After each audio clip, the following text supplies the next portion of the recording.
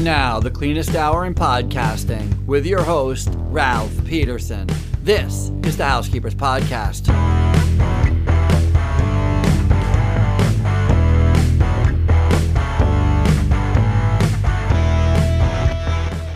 Hello, everyone, and welcome to the Housekeepers Podcast. I am your host, Ralph Peterson, and this is going to be the cleanest hour in podcasting. This is going to be the funnest podcast ever. I guarantee it.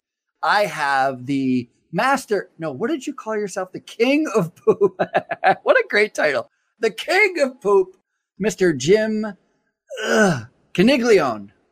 Hey, not bad, Ralph. Not bad. All right. Coniglione. I'm on the King of Poop, but you made up with Coniglione. All right, pretty good.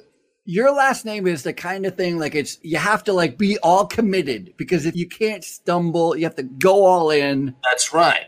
All Coniglione. in. Coniglione, the King of Poop. I absolutely love it. That's right. I'm so interested in how you got in this business, and I am so thankful that you are, because it again just proves that there is business and opportunity everywhere for every person who's saying there's no jobs, there's no work, there's no way to do anything. Don't get me started with that. Proof right here. Mr. Jim Coniglione, the King of Poop, owns a dog waste removal and geese. Is that right? Geese. That's right. That's poop right. as well. Now that's my favorite bird. A geese. Yeah, I'll tell you all about that. All right. So let's start. As you know, I really enjoy starting in the beginning. So I imagine you were born and raised here in New York. Actually, 4 generations on Long Island in Glen Cove. My family's been here. So when I got out of college, I opened my own tire shop in my hometown. Wow. And back it up. I started from sweeping floors when I was 16 in a Goodyear store locally. And then when I got out of college, I ran the store. And then I said, if I'm going to get this aggravated, I might as well open my own business, right? So I opened my tire shop in Glen Cove. And it was a thriving, great business because, it's kind of a curse and a positive thing when you open up in your hometown, because you know everybody, and, that could work both ways. But to me, it really worked in my advantage, and I had a thriving tire shop. But, I loved it. It started changing and this and that. It was very busy, huge success in our town. But I wanted to do something pet related, but I didn't really know what I wanted to do, because people spend money on their pets like crazy, but I just didn't know what I wanted to do with the pets. And I was at a friend's house. My friend's wife comes out with an antipasto and steps in some dog crap and started gagging. And I was like, wait a minute here. We might have something here, right? So I'm kicking it around. I'm telling my wife, I got this idea. We can pick up dog poop, and she's just like, whatever.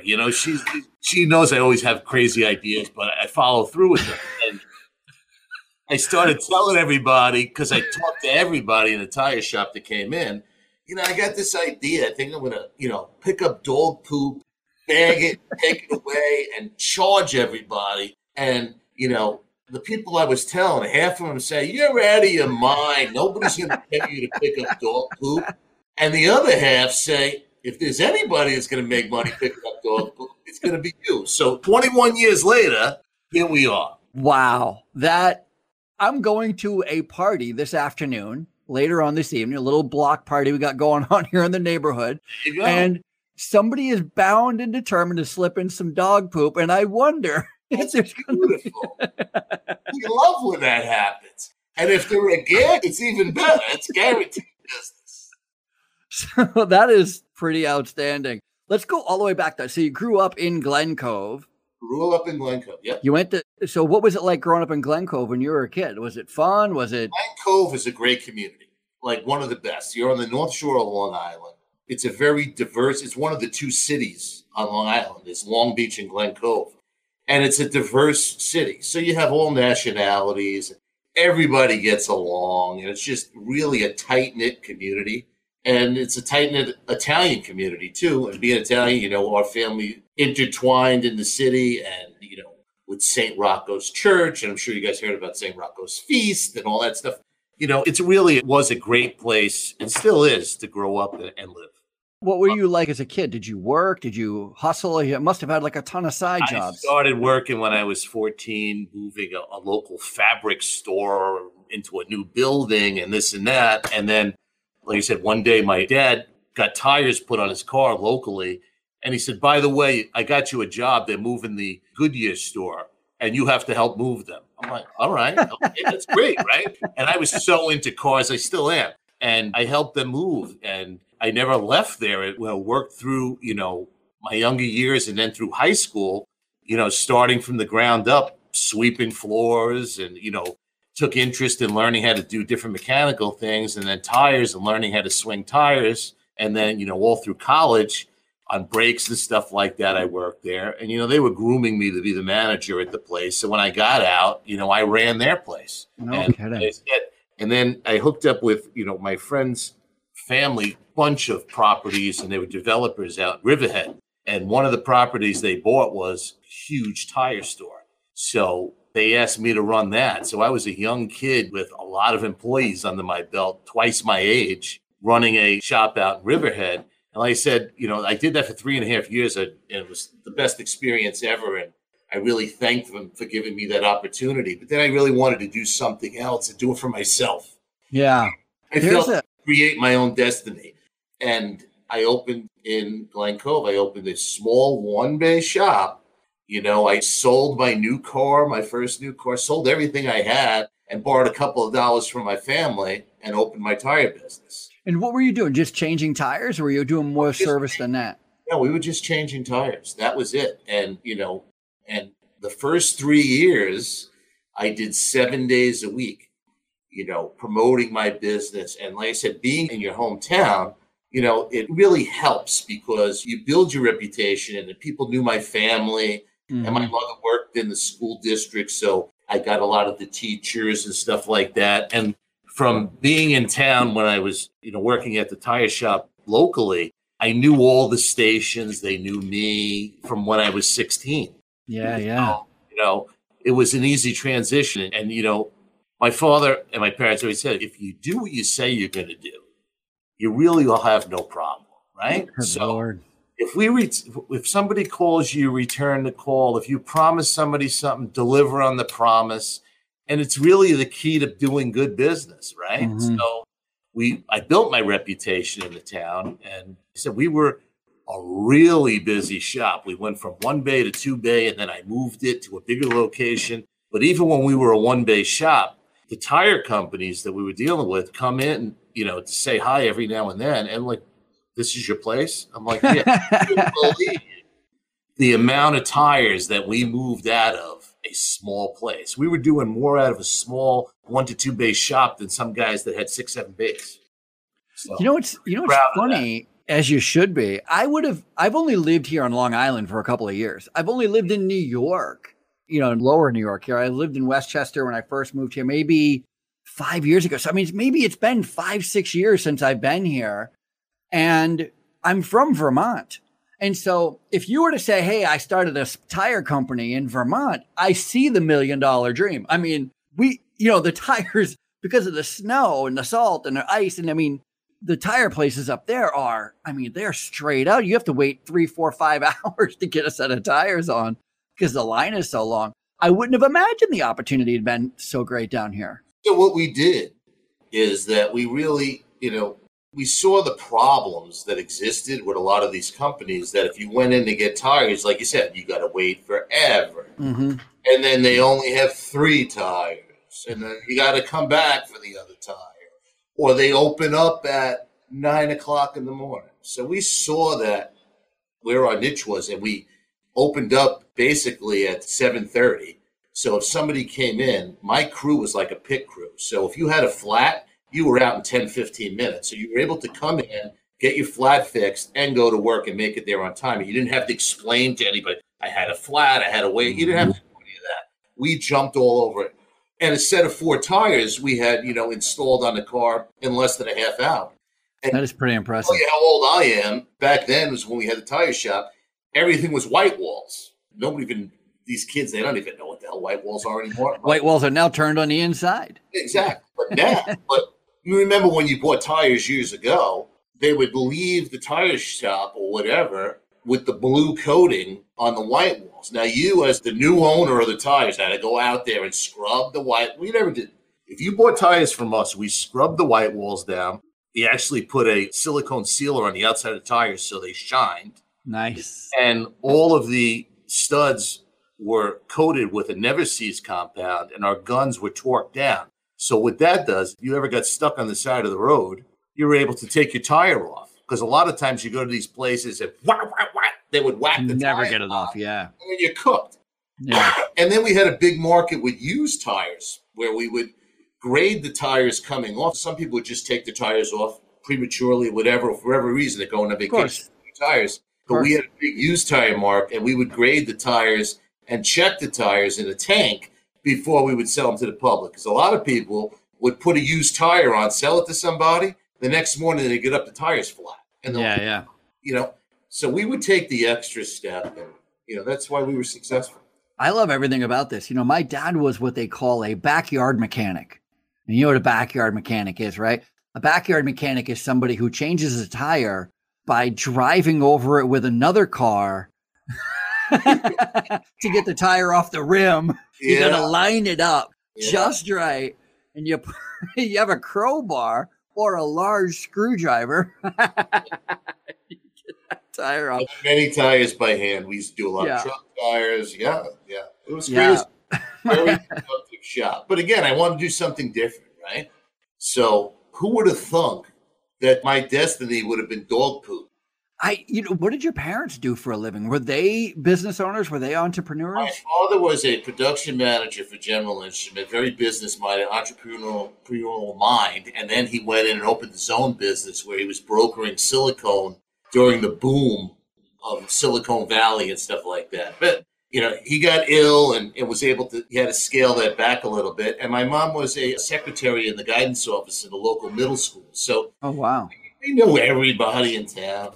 Yeah. I'm just curious where you got, it's hard to find kids who have some entrepreneurial streak. You get it from someone. Like, who did you get it from? Who the heck told you could buy a business or you could run your own business? My father always told me, never work for somebody. You got to open your. There you go. That was the mindset. You got to do it yourself. And, I worked for people for a very short time, and I was lucky that I worked for good people.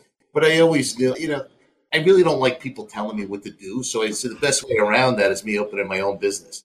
And for the short time that I worked for somebody, I felt trapped that I can't move forward unless that person says, okay, now you can move forward. When you're in your own business, you create your own destiny. Yeah, 1,000,000%. And what's interesting about you saying that? What's interesting about you recognizing that so early on in your life? Because how old were you when you first started your tire company? I opened my tire company at 24. 24. That is that's young, right? So it was young, and a lot of people didn't take you seriously in the beginning. But then after they got to know me a little bit, then they would say, a lot of people, oh, what did your father give you this business? Oh, what did they give you this and this and that? No, my parents were behind me 100% with everything I did, but they didn't give me, just give me a business. I built it up. Like I said, the first 3 years was 7 days a week. Now, when you're that young, it's hard to do 7 days a week when all your friends are hanging out and everybody's run out to the Hamptons and everybody's in the bars. Oh, meet me here. And I'm like, I got to go. I got to open up in the morning, 1,000,000%. So there was a lot of sacrifice. And 1,000,000%. The problem nowadays is we could go into that whole section, but a lot of people don't want to make the sacrifice nowadays. They're all the new generation. When I find somebody that has the entrepreneurial mindset now, I embrace it and I mentor people. We'll get into that.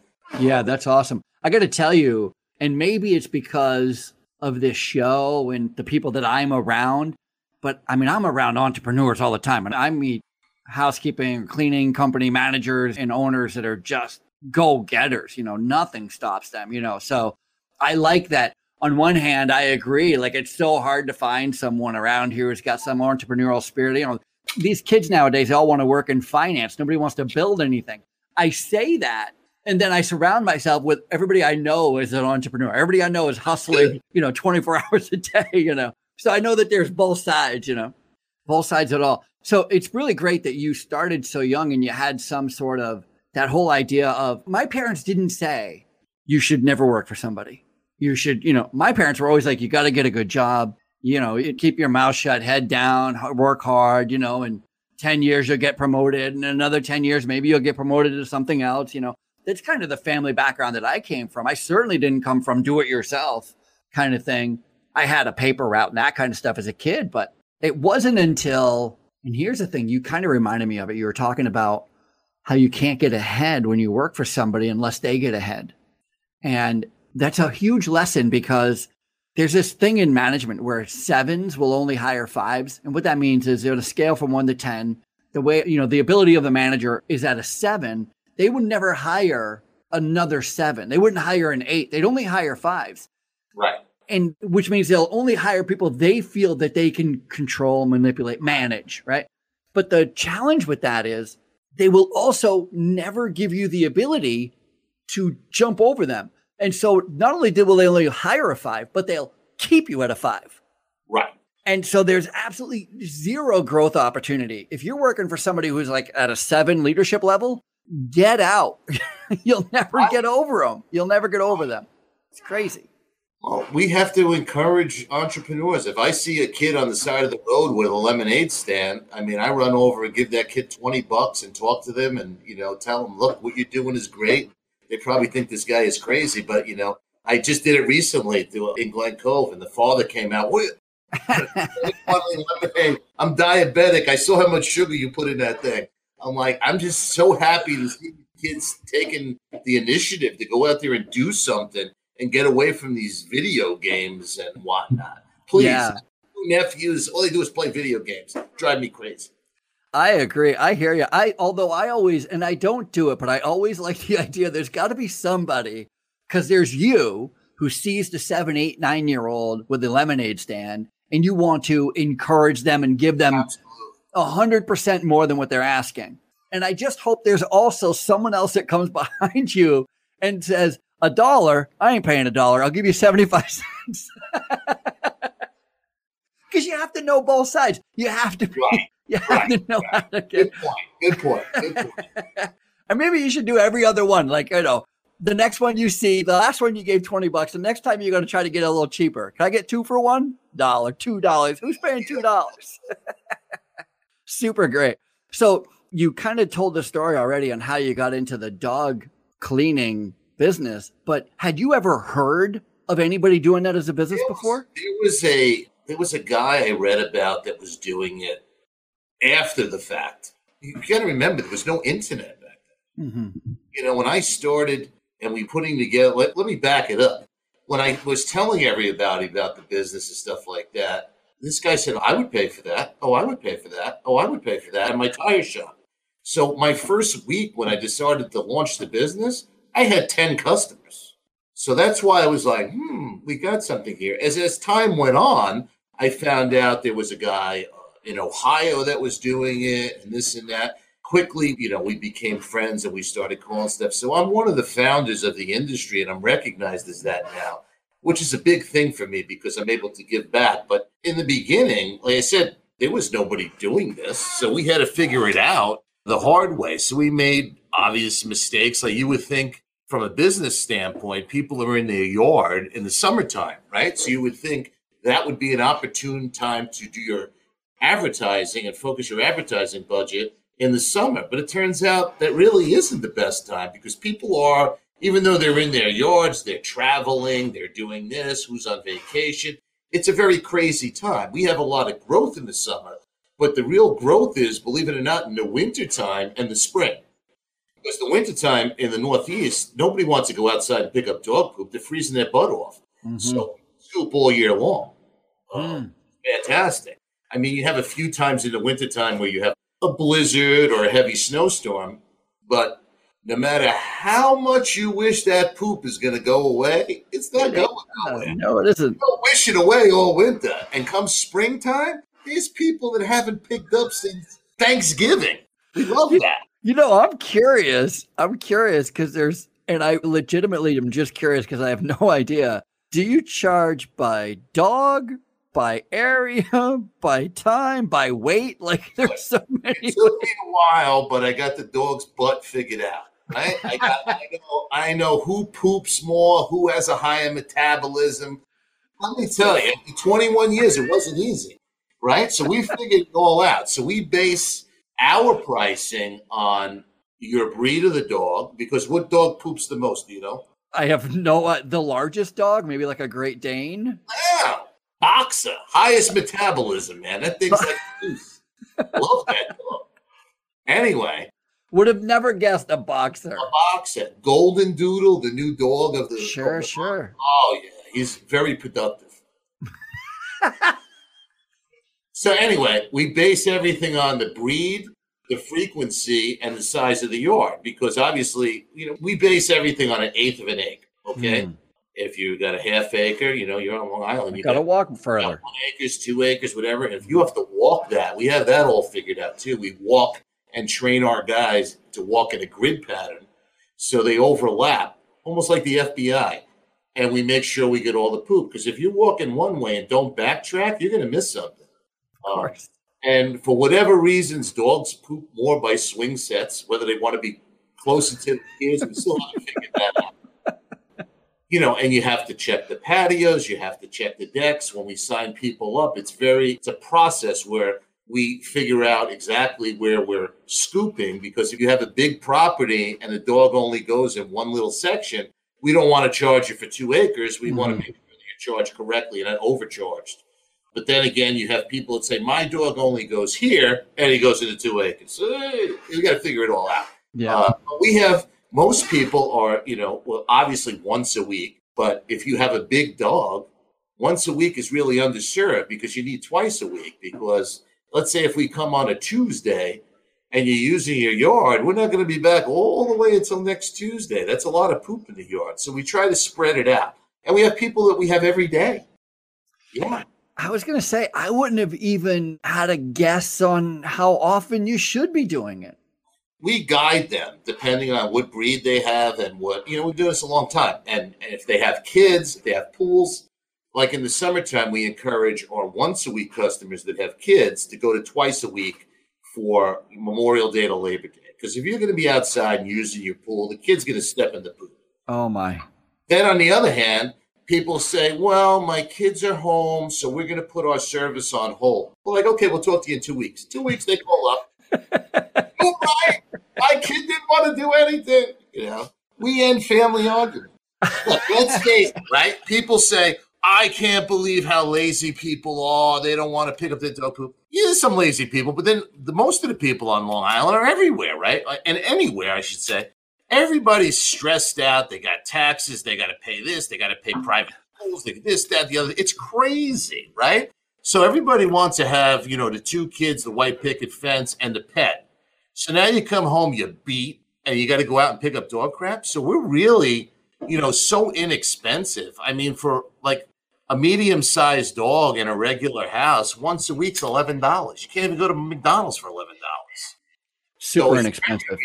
Definitely worth it. Yeah, definitely worth it. When we get one person on the street, we wind up getting everybody that has a dog on the street. You got to remember, when we first started, nobody even knew, because it was brand new, that a service like this existed. And we, broke the barrier over here. And now there's a lot of little guys that popped up, and that's fine. I encourage competition. What year? I hate competition. What year? There's enough dog butts for everybody. Sure, certainly. But I'm not a big fan of, competition is healthy. Healthy for who? I don't like competition. Well, not everybody to come to me. For us, because, these guys, a lot of guys that open up, they don't follow through, right? Like we said before, if you don't do what you say you're going to do, you're not going to last. So we've seen so many guys, oh, I can do that. That's easy. And, is it easy? If you're in business, nothing is easy. You have to deal with customers. You have to make sure you protect your reputation, make sure you're doing the right job. There's billing involved. There's routing. Let's get to routing. When we started, we're so old, there was MapQuest. You remember that stupid thing? Of course. Go down 0.2 miles and make a right. What? Did I go 0.2 of a mile? I got bad enough with a GPS now. With that, What? That'd be great. What year are we talking? What year did you actually start doing this? 2000. 2000. Okay. All right. Yeah, you said 21 years now. So 2000. You know, when I was a kid, picking up dog poop wasn't a thing. I mean, wherever the dog went is where they went. Right? My family laughs because we had a dog and we had to pick up the dog poop. I always used to get out of it. I used to stick my brother. Oh, is it my week? Take over my week. I still owe my brother like 10 weeks. I'm like, I'm not doing that. Right? I love it. That's so funny. So getting back to routing, right? People are like, oh, this is like landscaping. Look, landscaping's easy. You show up, you cut the grass, it's nice, you blow it a little bit, and you go on to the next house. With picking up dog crap, you got to make sure that your routes are tight, like anything, and you got to make sure that the frequency, if they're more than once or twice a week, makes sense. You're not going to book somebody on a Monday and a Tuesday. That person wants a Monday, Thursday, a Tuesday, Friday. You got to have a spread that makes it right. So now you have to put that person, that technician, with that spread in that town on Long Island or Westchester, wherever we are, on those particular days and make those routes tight enough that they're profitable. So it's a huge undertaking to do that. Two things. Number one, I love that you call them technicians. I don't know why. That just tickles me. I don't know what else you would call them. Technician is funny. It's still funny. It's funny. And number two, I think you're speaking to something that's even... Number two. That's right. And number two, speaking of poop, you're speaking to something that's right in my wheelhouse that I really enjoy. And that is the actual operation side, the strategic operation side, the whole idea of FedEx, UPS. They've learned a long time ago that they never take a left-hand turn, right? All of their routes are put in a way so that they make the least amount of turns. They wait in the least amount of traffic. And it's so fun to think about. And I hadn't until you started talking about it. But so fun to think about how much goes into how do you walk a property? I wouldn't have even given that a thought. My technicians will read the property, right? So the first initial cleanup, you really got to learn the property and where the dog goes. So we're getting notes from the person when we sign up. So but a lot of times it's not accurate. So we have to really see, because they don't know. They don't watch the dog go. So we learn, and you learn a lot about the dog. You know, if the dog is sick, if they have, their food isn't good, we know right away when the guy's buying a Walmart food, no good. Let me ask you a question, just because I don't know, and I'm just thinking out loud here. We have a small bank, so we let our dog out, so he's on a runner. So we know exactly where he poops because he can't get off the runner. But the runner, there's a small bank, and for some reason, he likes to back himself up onto the bank, and that's where he does his business. Do you have any thoughts behind that? I don't know, man. You got a defective dog? No, they do that. I'm kidding around. They do weird things, right? We had one that was backing his butt up and going in the guy's planter. That's some real fertilizer right there. Yeah, it's crazy. Dogs are a lot of fun. We always show up with biscuits. We ask if we can give biscuits to the dogs. And my guys love animals. We have a lot of retired military first responders. We have really good guys working for us. That is so fun. There's another thing, too, something you wouldn't think of. Like, we take a pet getting out or escaping extremely seriously, because you know what it's like. If your pet gets out, you're devastated, man. What's running through your head? Something's going to hit it with a car. Something's going to hit it with the car. Yeah, of course. Please. So we hand check all of our gates before we leave the property. None of my guys or girls let any, a gate swing and close. You're never going to see that from us. We hand check it. And if somebody's gate is not functioning right, if for whatever reason, the hinge is bad, if we see something wrong with a fence, we now snap pictures, and we have a new app that we integrated into our service that we're able to send it right to the customer and say, look, you got to address this because the dog's going to get out, blah, blah, blah, blah, blah, blah. Did you develop an app? Or what is this? There is a company that we consulted them in developing the app, and it's working very well. And what is the app called? What's the name of the app? It's called Sweep and Go. Sweep and Go. the guy Ogie that developed it has put a lot of time into it, a lot of feedback from us and other scooping technicians. Like I said before, the industry now is growing. So I would say that we went from nobody to, I would say, probably 3,000 across the states right now. 3,000 other dog poop cleaner-uppers. Yeah. So the industry is growing, and there's a site on Facebook that a lot of people sign up for that are in the business and stuff like that. And, because I'm recognized as one of the founders, the king of poop, people reach out to me all the time. And, I really get great pleasure into mentoring these people, because if I can help them and they don't have to go through a lot of the things that I had to go through, and I can guide them and they can become successful faster, it gives me great pleasure. Really That's does. Awesome. I get calls from people, if it wasn't for you, I've doubled my business. If it wasn't for you, I would never have bought the house that I just bought. If it wasn't for you, I could never take the kids on vacation to Disney. That's got to feel amazing, right? That's got to feel amazing. Yeah. That's super great. So do you have intentions? Are you going to leave this business to your kids, or are your kids getting involved? How old are your kids at this point? I have one daughter, and she's going to High Point University. She's going to be a marketing major. She's brilliant, creative. She gets it. Nice. Back to training the kids when they're younger. My daughter, Jamie, started working for us, 13, 14, if that, routing. And at that point, we had technology that we were using that we partnered with TomTom Telematics, and we brought GPS and tracking and the routing system with a guy from California into the poop scooping business. And at that point, we had to make the routes and stuff like that. And every night we had to electronically send the routes to each truck that a specific technician was in. And my daughter, Jamie, did that every single night. Wow. So that was a huge responsibility for her from a young age. But, she did that, and she worked at a local pharmacy, and the local owner of the pharmacy said, I got to tell you that your daughter has your and your wife's work ethic. Nice. And, to me, that was the best compliment. I remember I have a son. He's 32 now, but when he was 15, 16, he worked at a restaurant. And I remember he had been working there for maybe 2 months. I remember going in just some random Saturday afternoon and meeting the owner of the place, and he was so complimentary. Like, Kyle's the best. I felt like I won the lottery. Like, it's, it was just the greatest. Because believe me, this guy, if she was slacking off, he'd be like, who the heck? Who raised this kid? Yeah. That is super great. Good for you.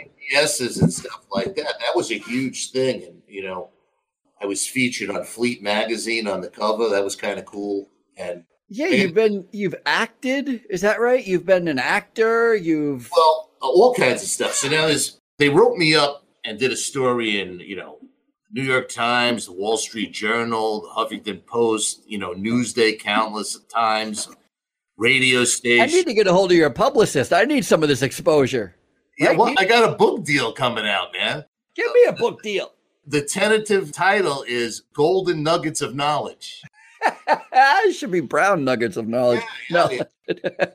So anyway, when I did the New York Times article, and that was crazy, right? Because it was about, I developed a vacuum to suck up the goose poop, because the goose poop is a huge problem. Like I said, I love that bird. Goose poop is a major problem. I'm a cyclist, and we ride through parks a lot. And I mean, holy heck. So developed a vacuum called the GSS 1000 Turbo, and that stands for Goose Shit Sucker. So anyway, they wrote me up in the New York Times and everything, and then I get a call at the office, and it was William Morris Agency, and they were, blah, blah, blah, can we interview you, this and that? At the end of the interview, they were like, we were hoping you were a character, but you exceeded our expectations. On TV? I'm like, of course. So we wound up having meetings at William Morris agency in Manhattan. Crazy. Treated me like a rock star, right? You're the next, we can't believe we're going to do this and everything. And then IMG Media, which is a huge company, they signed on and they wanted to do the pilot with us. So the name of the TV show for Animal Planet, because they were interested in it, was called Turd Herders. And I had a cast of characters that we had on this show that, forget it. We filmed the pilot. And again, we had to go through focus groups and this. We've cleared every hurdles. We even met with them at William Morris because they were talking about what picture they were going to use on the billboard in Times Square. That's how crazy this was. And like you see in the movies, Jimmy, baby, you want me to get you a cappuccino? That's how they were, right? So anyway, we go through this whole thing and we film the pilot. And everybody's involved. My wife, my daughter, everybody, all the cast of characters at Scoopy. And we have seasoned cameramen that have filmed, you name it, on Animal Planet and other networks. And they had to put their cameras down multiple times because they were laughing so hard. They're just filming you guys picking up poop. No, it was all backstories. You never saw any poop. Really? Right? So it was all about, are you kidding me? You didn't do this house. Why didn't you? It was all crazy, right? So it's reality TV. The reality is there is no reality. It's all staged. I'm out of contract now, so I can say that. Anyway, so we make it to the end. We move into the new office, everything. They order 14 episodes. And all the people that we're involved with are the best people. I mean, everybody gets along. The people at Animal Planet, everybody was the best, right? We had no jerks around, everything. So happy. We're like here. And then we're supposed to shoot in September. Mid-August, we get a call. Everybody sounds like, who died? Somebody's like, what's going on, right? The new CEO, this woman that came on as the new CEO of Discovery Network, decided that she didn't want to put her name on a show about dog poop. She got cold feet. And she thought that the public would be turned off by dog poop. And how dumb is this lady? Because everything after that was poop emojis, poop this, poop, right? Everywhere you look. Dirty Jobs, that guy. Oh, please. And we were right up there with Dynasty. We were, what? So they wound up filming the pilot, everything. They spent a ton of money on this thing, too. And I wish I could show you the pilot, but they own it. Amazing. You would be on the floor laughing. But then we got called from every other network. You can't even imagine who was talking to us. And every time we made it right to the end, and then somebody would be nervous, whether to put on something with dog poop. And they really dropped the ball. They even had one, and we did turn down 2 contracts because they wanted to own our image and control everything we would say without any creative input. So they basically would have, my wife and I fighting with each other. You're going to do that? No, we're not going to do it. So, you got to know when to pull the plug. But one funny was country music television, right? They Skyped me 4 times, interviews, this, that, can you interact? And at the end of the whole thing, they said, well, we found out that, we think you're a little bit too much New York Italian. What the hell did you think of? You couldn't have figured that out after the first 10 seconds? The king of poop, Mr. Jim Coniglione. Yes, I almost stumbled upon myself. How could anybody mistake you for anything other than New York Italian? I don't know. I mean, seems crazy. I do love the title, Turd Herders. I don't know. Maybe that should be the name of the book, Turd Herders. We shall see. So how did the pandemic affect you at all? Did you have any? Pandemic was hard just because people were scared and nobody knew what was going on. And, you hear one thing one day, one thing another day, people wiping down groceries, this, that. We had some people that, we were essential basically because we have to clean up the waste removal. But, our guys took every precaution with masks, gloves, everything to service everybody's yard. But it was just a very strange time, right? Did you lose any clients? Did you lose any business? We did. We lost a bunch. A bunch came back. But, you had a feel for people that lost their job. Now they're home, and then we had people that were working from home and they had the bright idea that, we're going to do this now. It's the same as the kids. They wound up calling us back after a few weeks. Yeah, I think that's the greatest tagline you said so far. What'd you say? We stop family from fighting or something? You know what it says on the back of all of our trucks? We take a lot of crap from our customers. There you go. That's right. That's right. Actually, I was out running and I saw one of your trucks. It's how I even found you. I was like, what is this? Yeah. I was so excited when I saw the truck and I was like, I got to find this guy. This guy's right for me. So it is an amazing business, and it's really opened so many doors that you wouldn't even imagine with dog poop. I worked with a local friend of mine who's an accomplished screenwriter and playwright, Fred Stroppel, and we wrote a screenplay by the same name, Turd Herders. And we had great interest in that. And then Adam Sandler was filming in Glen Cove, his movie The Week Of. So I basically talked to his bodyguard and had the got poop shirt on. He's laughing, this and that. Next thing you know, I'm sitting with Adam Sandler, pitching him on the script Turd Herder, because the main character, me, was written for Kevin James, who we tried to get, and then the other character was Adam Sandler. So I told him, Adam, just imagine, coming soon, Adam Sandler, Turd Herder. Like crazy, right? So he is the best down-to-earth guy you could possibly imagine. So true to his word, we had another contract from William Morris Agency the next day, which was a look contract. So we signed that, sent that back to William Morris, and there's a whole backstory to that. I don't know if we want to get into it, where the head guy at William Morris got caught groping that Terry Crew guy. No, we don't want to get into that. So anyway, everything fell apart, but Adam loved the thing. But they said that they passed on it because of the turmoil, but they want him to do more serious roles. Why do you got to take a comedian and give him serious roles? Just let him be funny. There's rumor that he's now living on Long Island. That's what I heard. Or he is. Is he? Everybody's like, I saw, nobody I know has seen Adam Sandler. Everybody knows somebody who knows somebody who's seen Adam Sandler. I know where he lives. I'll tell you later. There you go. I'm the opposite. I'm not going to go stalk him at all. So he's a cool dude, man. He sounds like a cool dude. Totally down to earth guy. Yeah, I'm a big fan, but I'm not much of a stalker. So he actually put me in the week of his movie. I played a fat Italian at a Jewish wedding. Nice. I remember Ronnie the limo driver was in that movie, right? Wasn't he? You must have worked with him then, because wasn't he in the funeral scene? I guess he was in the casket or something. I was at the house at the wedding. The weddings, yeah. Anyway, I was in The Irishman. I was a Teamster. Really? Spend the whole day with Al Pacino, like hanging out with him. It was pretty wild. That is pretty wild. Look at you. You got poop. It goes from tires to poop to movie star. That's a trajectory not a lot of people can claim.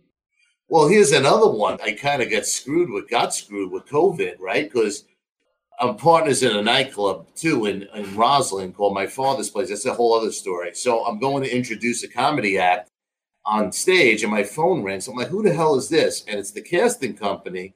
And David Chase, who developed The Sopranos, they said, you've been selected by David Chase to be in the new Sopranos movie.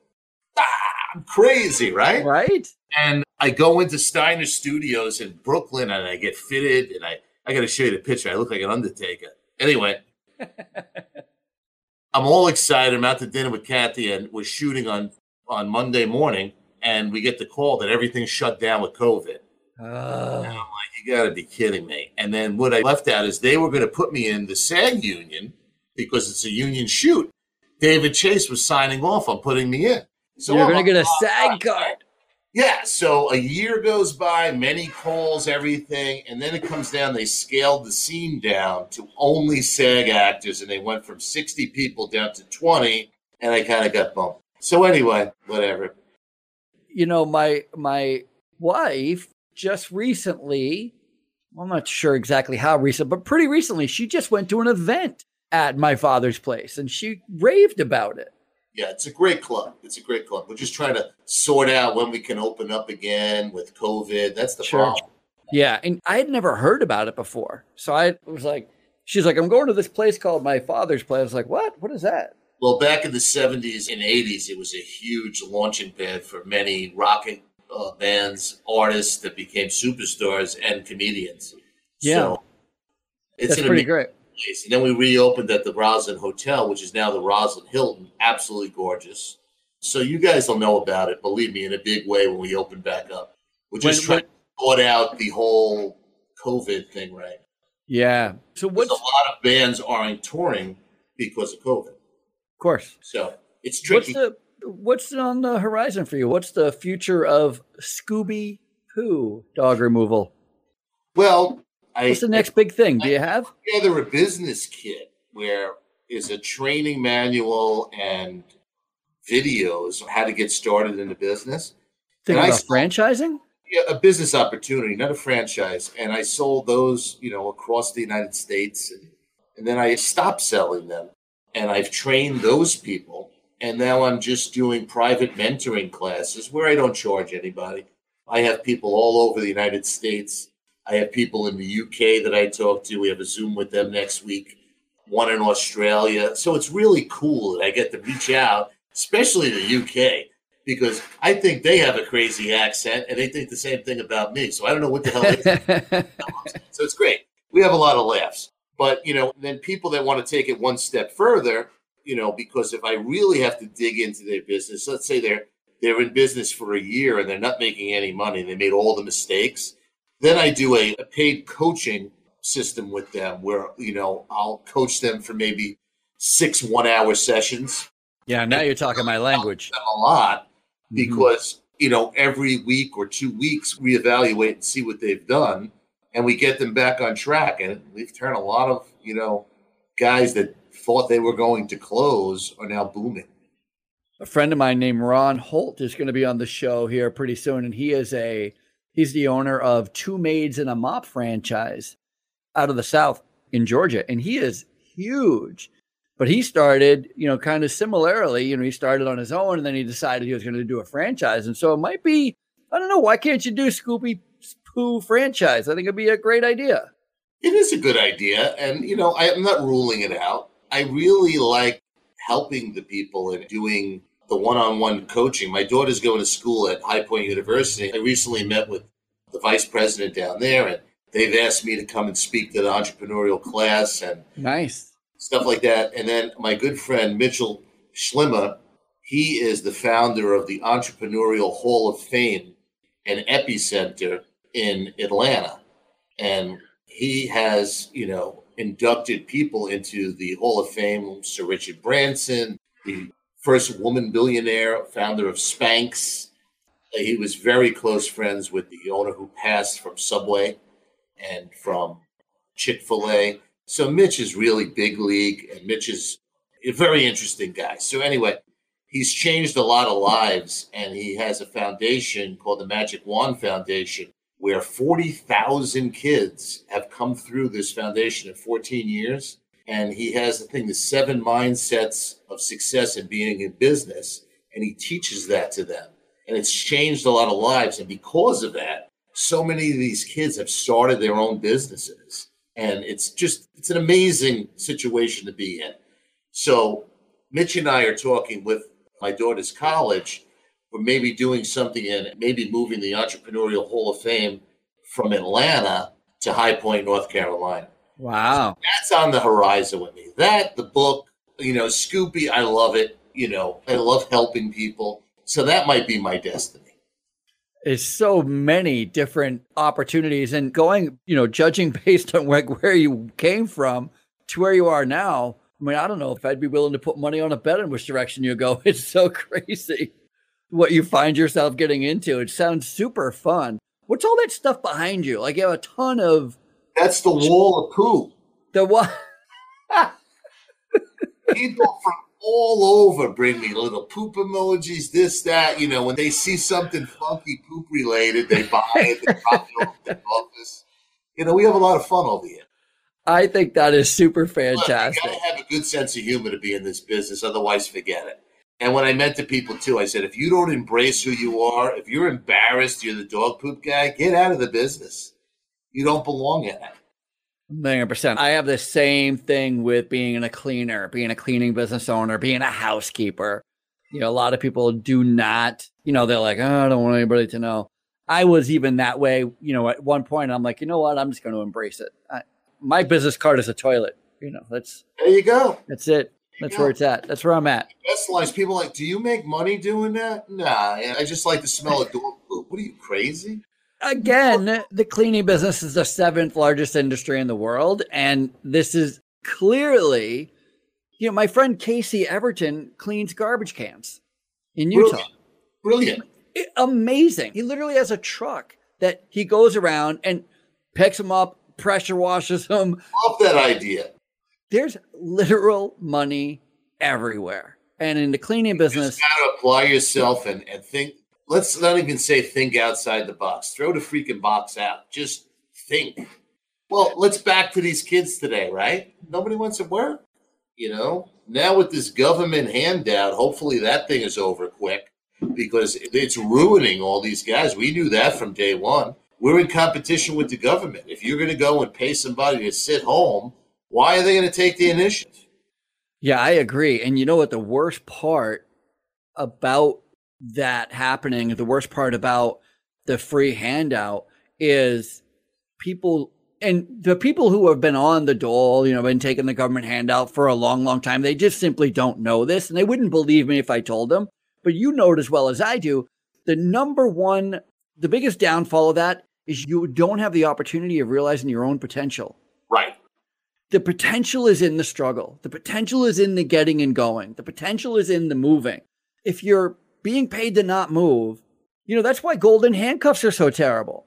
And golden handcuffs are what I suffered from for a long time. That is, you have to have a job, get a job, get a job, get a job. And then you work, you do everything you can, do just enough to not lose your job. And so you yourself don't grow. You yourself don't try to get ahead. Because you're just trying to stay under the radar and keep that job, those golden handcuffs. There's nothing worse. Nothing worse. Well, I agree. So hopefully this mandate is done. If they do an extension on it, that's just going to hurt all U.S. businesses right now. No matter what business you're in, you can't really get people to work right now. They would rather sit home. It's a very sad situation. 1,000,000%. I wonder, is there, and I'm going to say this, and don't shoot the messenger. I'm just asking, but is there a self-pooper picker-upper in the future? Are you going to start having little robo-pooper picker-uppers if you can't get the staff? Maybe you have. I own a lot of domains that pertain to that business, so I got it covered if it does go that way. Oh, good. There you go. But you never know. There was one guy that was trying to do almost like an Uber pooper scooper, and I do own that domain too. But what is the domain? Uber pooper scooper. You never know. Sure. Then there was one guy that was trying to do something that if the dog pooped when it was walking, you would flag it on an app, and then there would be a local guy that would come and pick it up. That's never going to work. That'll never work because it'll work in the city maybe, but what is the guy going to fight traffic to go pick up poop on the sidewalk? It's not going to work. Not only that, but on the other end of it, we live in a nice neighborhood. And we have a problem with people, not a large problem, but enough of a problem, where people will either not pick up after their dog, or they'll pick up after their dog and then leave the bag in your yard, or they'll throw their bag in your garbage can. I know. And if you created a situation where you could leave your garbage anywhere and somebody would come along and pick it up, the neighborhood would be swimming in crap. I mean, people would just come out of the woodwork and leave it there. Well, it should be going down to a minimum now because the Ring cameras pick up everything, right? So you'll know who's leaving the poop bags and stuff like that. The Ring cameras surged during COVID, and then, they would be like, I didn't see your guy come in that gate. Okay, because he goes in the other gate, They're good for some things and they're bad for others. Yeah, that's funny because I bet you do have I bet you sometimes run into that problem. It's a problem for all of us in the cleaning business where we have to leave some type of proof that we were there. There has to be proof left behind. And I work in healthcare. So I clean hospitals, nursing homes, senior livings. And in hospitals, it's really can be a challenge because most of the time we're cleaning a patient area, the patient isn't there. They're getting an x-ray, they're having surgery, right? So they never see the cleaner. And so they'll get a survey in the mail and it'll say something like, how was housekeeping? And they'll say NA. I'm like, what is NA? Well, they never saw housekeeping. So they don't think it. So we have to be creative. We're like, we're V'ing the toilet paper. We're putting a sticker on it. We're, putting little cards on the bedside table that says, housekeeping was here or whatever. But it's always a challenge. Card out. If somebody throws the card out, then this and that, because, we had people say, I want you to leave a business card every time you come to the house. Well, but now with the new app that we have, you have the option of a text or a email. When we're going to come to your house, we'll notify you 15 minutes before that we're coming to your house. So again, the technology is now helping with that. Yeah, 1,000,000%. But it sounds like you two have the same struggle where you have to, some people are like, I don't know, I saw a dog poop out there. Well, your dog went after we came, right? I mean, that's possible. Well, and then you have people say, well, he never came and this and that. It doesn't happen often. Well, like, did you go in the yard? Is there any poop? No, I never went in the yard. Well, there's no poop in the yard. We can't. But I didn't see him. And they said, I was home the whole day. Well, you might have been in the bathroom when we came. We're not, my guys and girls, they know what they're doing. It's kind of like if you read the yard and the yard, where the dog goes after a few weeks. So that the dog doesn't go there, the dog doesn't hit, this and that, and you can streamline because the dog's a creature of habit. The only time where it really changes if you have a lot of snow and stuff like that in the wintertime, the dog is like us. He's not going to go to the end of the yard. He's going to go right here. So the dogs will change their pattern. That's why we do in the wintertime, we have a winter policy because I'd say 7% of our people stay with us throughout the year. We have people that snowbird and stuff like that, but it's to their advantage to stay with us through the wintertime because we miss maybe, 3 or 4 pickups a year because of snow. Mm-hmm. But the dog changes its habits. So you're billed anyway for those times. Mm-hmm. But in the spring, we send out 2-man crews to scour the whole yard and pick up everything. Now, if you went on hold, then we do by the bucket. So you're at $45 a 5-gallon bucket to pick up the poop. Now, you might think your dog is only pooping 1 5-gallon bucket. But let me tell you, people that haven't picked up since, whatever, Thanksgiving, you're talking about 10 buckets. Oh, my gosh. Especially if it's a boxer, from what I understand. Love that dog.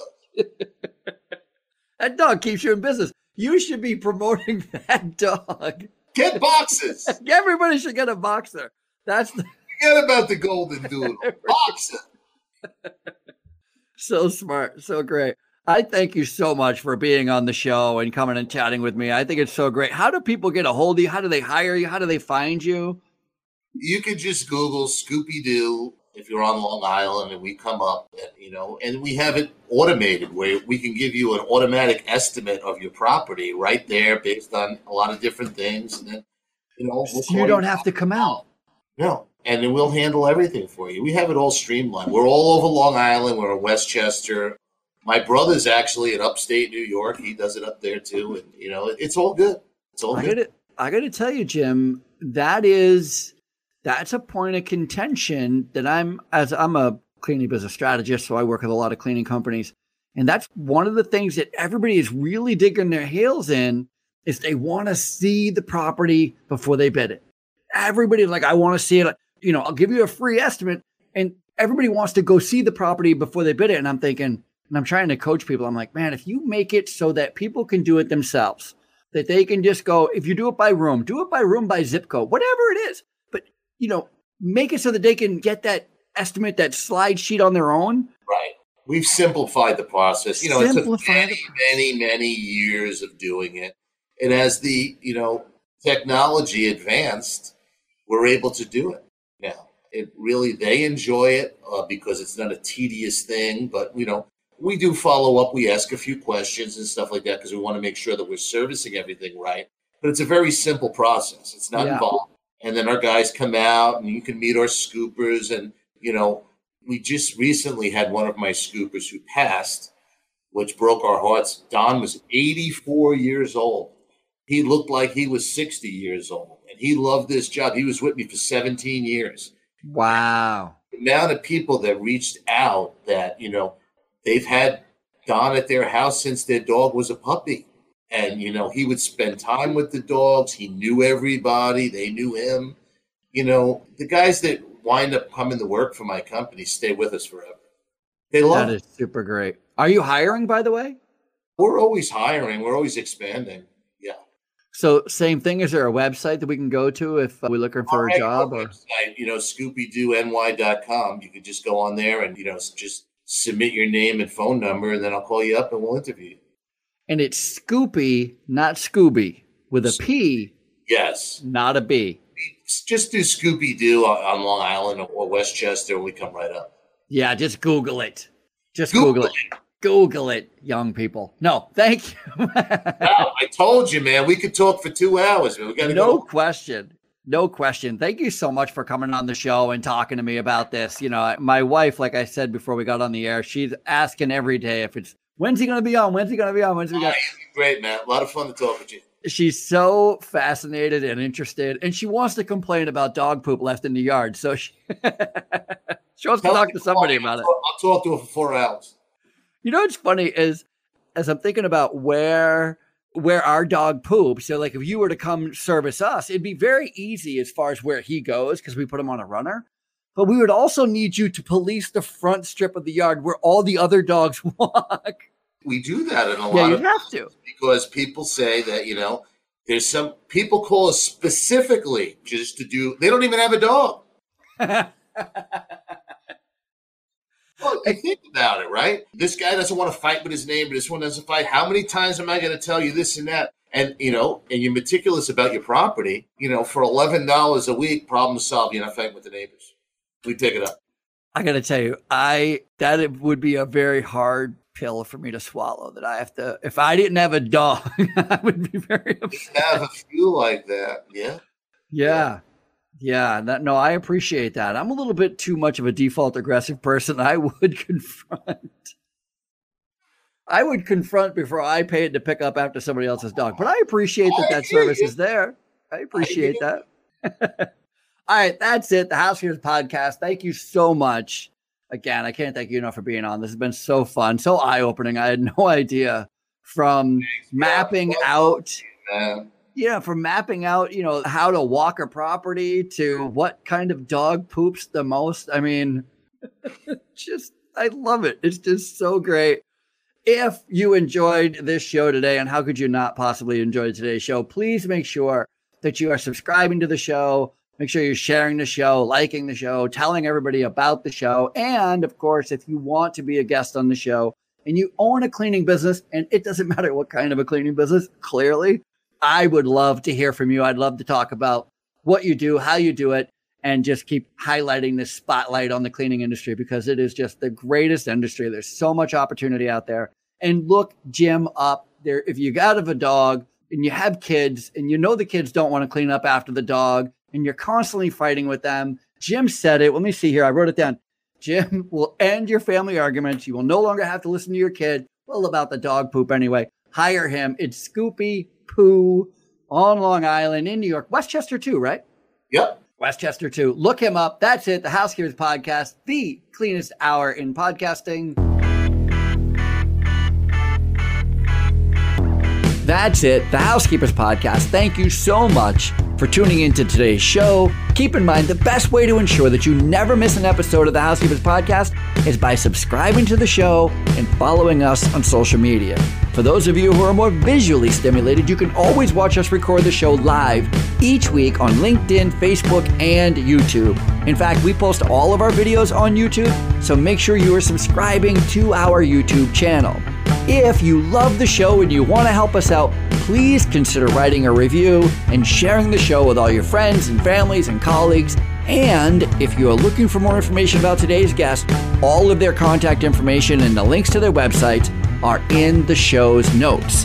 That's it. Until next time, this has been the cleanest hour in podcasting. I am Ralph Peterson, and I'll see you later.